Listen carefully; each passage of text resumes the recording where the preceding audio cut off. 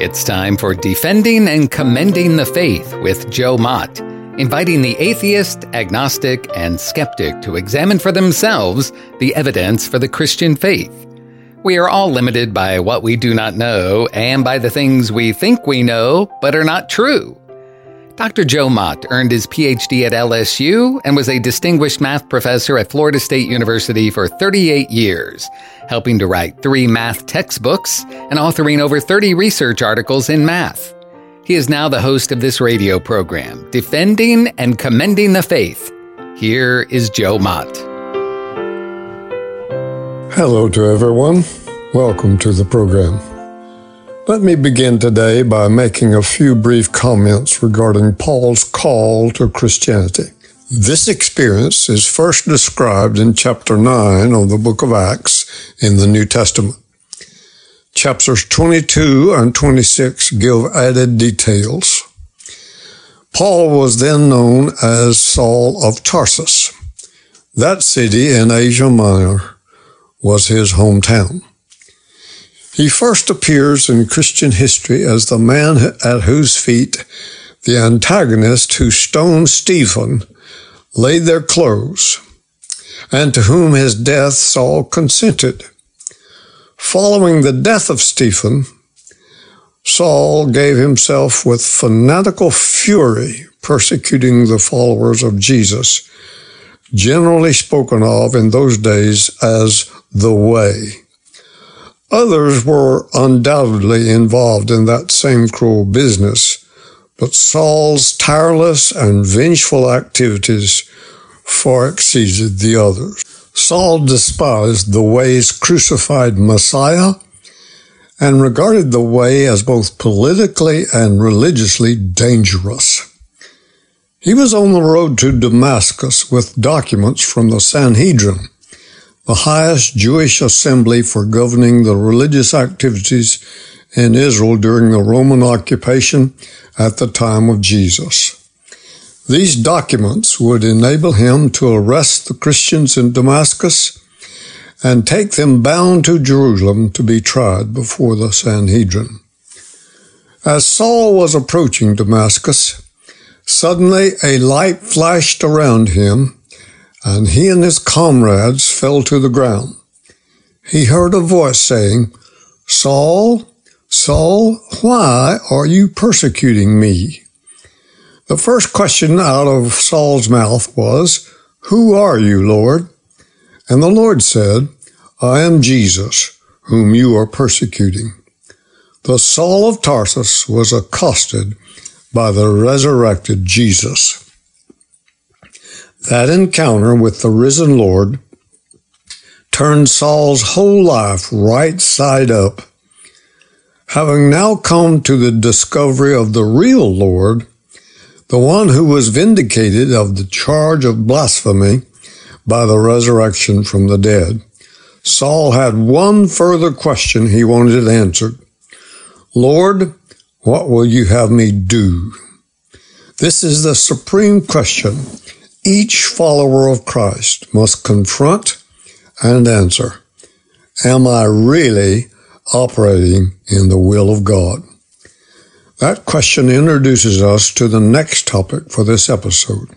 What is the usual method whereby Christians commonly determine the will of God? The 1995 book, Finding the Will of God, written by Bruce Waltke, Professor Emeritus of Biblical Studies at Regent College, Vancouver, British Columbia. His book has the subtitle, A Pagan Notion, ? The subtitle, expanded, indicates that Waltke thinks the usual methods that Christians use for finding the will of God actually are pagan concepts. In pursuit of a satisfying answer for his subtitle, Waltke examines many practices that Christians pass off as divine guidance and suggests that such practices bear an unsettling resemblance to the way pagans seek to determine the divine guidance. Waltke says, far too many Christians rely on faulty logic to divine the will of God. Why? He opines that many are using unbiblical methods to answer the most significant question for any Christian to ask. Waltke lists several common examples Christians might consider as we talk about concerning God's will, making decisions, or determining the actions we might take next. Listen to one of Bruce Waltke's examples. Margaret is a successful career woman with a desire to please God. She would like to do something significant for Christ, but feels her job prevents her from making any changes. Margaret's church recently held a missionary conference in which the speaker challenged Christians to become involved in world evangelism and encouraged everyone to justify why they are not serving the Lord overseas. Those words dovetail with other apparently random events in Margaret's life. The next day, Margaret reads about a hurricane that devastated the Marshall Islands. That very afternoon, a co-worker making plans for a vacation leaves a brochure on the Marshall Islands, and Margaret decides to pray that the Lord would make his will clear to her. That night, her husband comes home complaining that the best man in his office, a young man named Marshall, has been transferred to the East Coast office. Margaret interprets all of these circumstances as indicating God's will for her and her husband to go to the Marshall Islands as missionaries. Should they go there and later return and speak at a church, they likely will tell them the exact same story. Many will agree they have determined God's will for them. Their story will be the primary evidence for that determination. Some people will be astounded by the way God used those circumstances to reveal his will.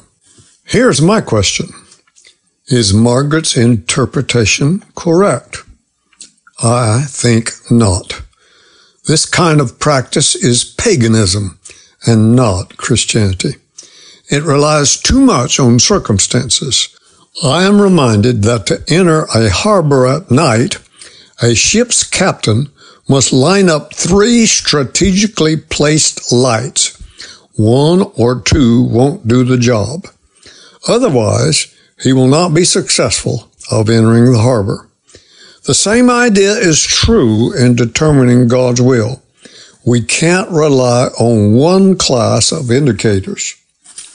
The Bible reveals at least 6 ways in which God guides. First, inner conviction from an educated conscience. Second, the Scriptures. Third, scriptural prayer. Fourth, thinking biblically. Fifth, circumstances.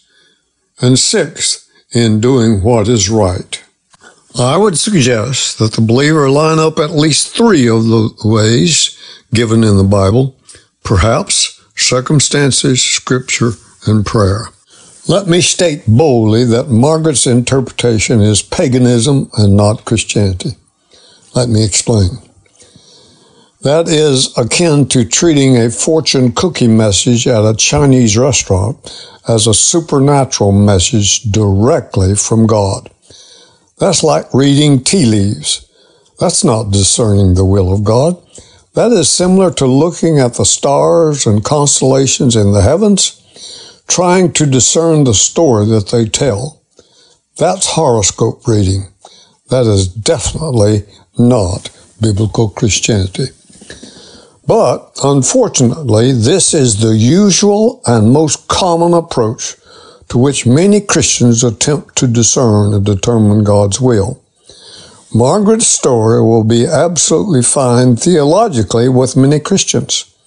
Some might marvel at the goodness of God being so clear and so specific with his people. That is why we need to know precisely what is a proper biblical approach. Let's consider the passage of Scripture in Romans chapter 12, verse 2. That passage indicates precisely how we should walk in the will of God. That verse says, "Be not conformed." Let me pause to explain that conforms mean being pressed into a mold and shaped by an external structure.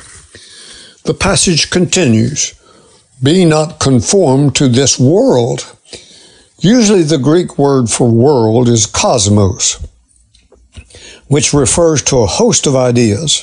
A, order or arrangement of, say, the stars, planets, and constellations of the universe observable in the world, or perhaps referring to seasons.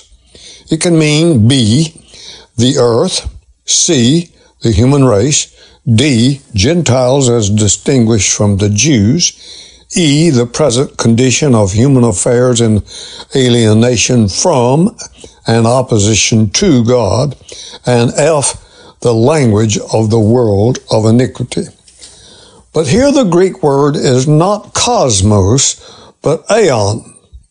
That word implies an expression suggesting undefined periods of time.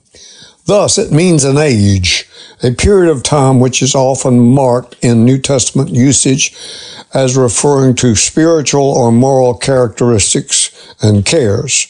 Sometimes aeon suggests ever or forever.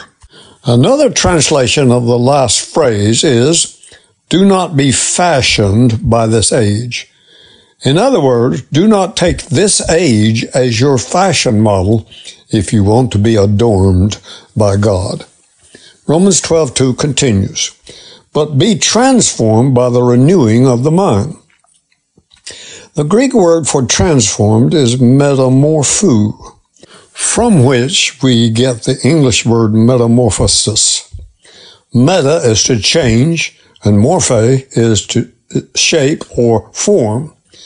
Thus, the Greek word means to make a complete change of form, shape, structure, or substance. That change is exhibited by the metamorphosis of a larvae to a butterfly. This verse is saying there must be a radical change in the inner man for one to live rightly in this age. Let me give a quote from Dr. Yonggi Cho. "If you do not change the way you speak and the things you say, you cannot change fundamentally." The Greek word anakenosis means renovation or renewal. The word for mind is nous. Vine's Expository Dictionary says mind refers to the seat of reflective consciousness, comprising the faculties of perception and understanding, and those of feeling, judging, and determining. Let's return to our passage. "That you may prove what is that good, well-pleasing, and perfect will of God." There are 6 Greek verbs translated prove in the New Testament. This word is dokimazo, which can also mean to test with the expectation of approving. That's the word here. So let us understand dokimazo to mean to prove by testing or to accept as approved after testing. Thus, this verb says, prove by testing what is that good, well-pleasing, and perfect will of God by the renewing of your mind. The word translated perfect in Romans 12, verse 2, is the Greek word teleos, derived from telos, which means an end attained, a closing act, full performance, final stage, ultimate destiny. So teleos means to be brought to completion, to be entire as opposed to what is partial and limited, fully accomplished, fully developed, fully grown, of ripe age, without shortcoming in respect of a certain standard, to come to maturity. To understand the will of God requires us to test the evidence in the context of our mind being renewed by the Scriptures, prayer, and our relationship with the Lord Jesus. We test the level of how far our mind has been renewed by how it affects our daily life.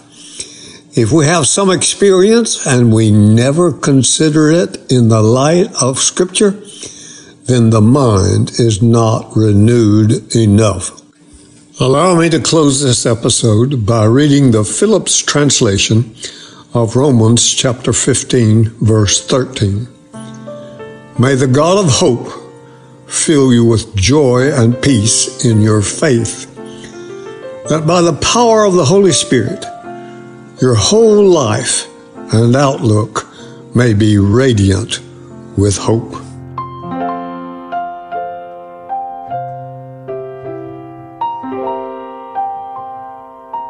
Thank you for listening to Defending and Commending the Faith with Joe Mott, a production of Wave 94 Radio in Tallahassee, Florida. If you have any questions or comments for Joe, please forward them to Doug Apple at Wave94 at this email address, dougapple@wave94.com. And be sure to join us every Monday evening at 6:45 p.m. on Wave 94 and subscribe through your favorite podcast app. Defending and Commending the Faith with Joe Mott.